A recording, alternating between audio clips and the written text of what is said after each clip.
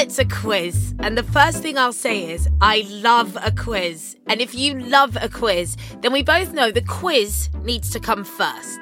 There'll be no messing around at the beginning. We'll get into it right from the start, and then we'll chat afterwards.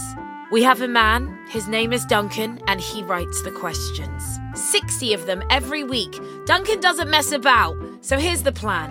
Mondays are now General Knowledge Mondays. That's how we should always refer to them. We're going to do a music quiz on a Tuesday, a sports quiz on a Wednesday. We're working on a whole new idea for Thursdays. And then on Fridays, anything could happen. There's a Marvel Universe quiz coming up, one about baking and one about cocktails, because Fridays really are going to be fun. There'll be guests, but it's really about you. The guests are just here to pad it all out a bit. The main point is this. Every day from the 16th of November, we will quiz, we will chat, and then we will repeat forever. Or at least until Duncan runs out of questions.